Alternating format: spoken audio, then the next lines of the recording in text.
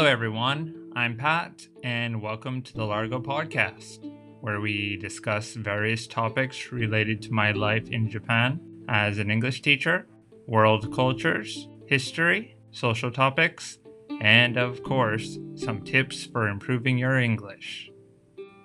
東京の神保町にある Largo Language School のパット先生のポッドキャストです。よろしくお願いします。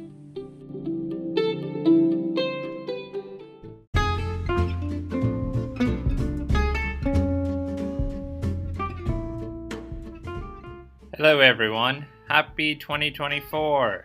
It's been a while. 久しぶりですね. The end of last year was very busy for me. Thanks to all my wonderful students, I had a lot of lessons. No matter how busy I get though, I am very thankful for all your support, of course. But another reason for my chaotic schedule was that my family, two of my sisters, my aunt, and my mom, came to visit in December for 2 weeks. I think they enjoyed their time. I was basically their tour guide and interpreter, and I took them all around Tokyo, Yokohama, Kamakura, Enoshima, and even up to Nikko. When I asked them what they enjoyed best, they said that they really liked interacting with Japanese people and that everyone was so kind. So thank you so much for that.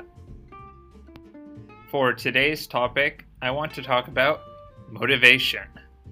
Seeing that it is the end of January, it is more than likely that most of us have already given up on our New Year resolutions, or Shinen no Hofu. How about you? If not, it is important to maintain your motivation.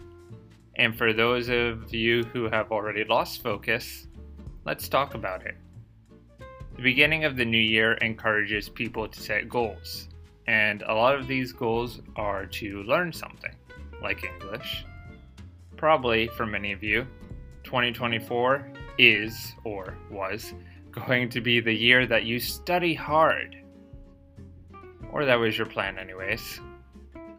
How's it going? What are the things that distract us from our goals? Time, or the lack of time, is a reason that many of us use to explain why we can't accomplish our goals. One of my friends often says, we all have the same amount of time, but we have different priorities. Or Yusen. Hey, I'm always a little annoyed by this. It is true that we each have different priorities, but in this modern society, there are so many things that we must do that it is difficult to make room in our busy schedules. We are supposed to work hard, eat healthy meals, take care of our families or pets, get 8 hours of sleep, and work on our own development. It might seem impossible to fit anything extra into this schedule. So if you are having trouble finding the time to work on your goals, don't feel so guilty. However, there are certain things we tend to do that are, well, not necessary. For example, social media, games, TV, etc. Relaxation is very important. However, when we are always putting off our goals, or sakinobashi, we feel stress. For example, on Sundays, my day off, after I finish my chores and other things I need to do, I'm always conflicted between studying or playing games. Thinking about my work on Monday usually makes me choose the easier of the two choices, but then I always regret not making better use of my time. Okay, but let's say you don't have any distractions, but you still aren't getting any things done.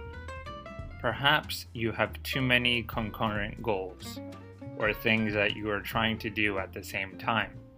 I often have this issue. I'm buried in tasks, and everything moves at a snail's pace, or very slowly. One strategy could be to do small tasks first. However, I often find that by doing this, I can never move on to the main task. Therefore, it might be necessary to push aside other tasks and make one thing your biggest priority. You can go back and fix everything else later, especially if you have made progress with this big task. Usually, when this happens, we are able to do a certain task more proficiently, thereby reducing the time it takes, and then we can return to our normal schedule. It is like ripping off a band-aid. In the beginning, it might be painful, but it will be worth it later. So maybe you want to start studying English vocabulary or start writing an English journal. Or there's a test you want to pass. At first, clearing your schedule to make time is going to be difficult. There are going to be so many excuses. But I think you just need to bear with it. It'll get easier with time, and hopefully you will be happy with the results later. There's one more thing I want to mention in connection with this. I talked about possibly sacrificing some relaxation time to accomplish a goal, right? However, the opposite is also true. Don't let work get in the way of the things you really want to do. For example, I've been encouraging students to try traveling abroad this year in order to use their English. However, traveling somewhere far like North America or Europe requires a lot of time. And one of the most common excuses I hear is that, "Oh, I can't take that much time off from my company." I understand that, but remember that we are aging every day. And if you keep putting off the things you want to do, someday you won't be able to do them anymore. And do you really want to sacrifice this opportunity for work? I know that sometimes the situation isn't as simple as it would seem. And I also know that it can be annoying when a foreigner talks like this because this isn't the West, blah blah blah. I am not saying this from a Western perspective. I'm saying this from the perspective of someone who has spent most of their adult life in Japan and has met and talked to so many people working here.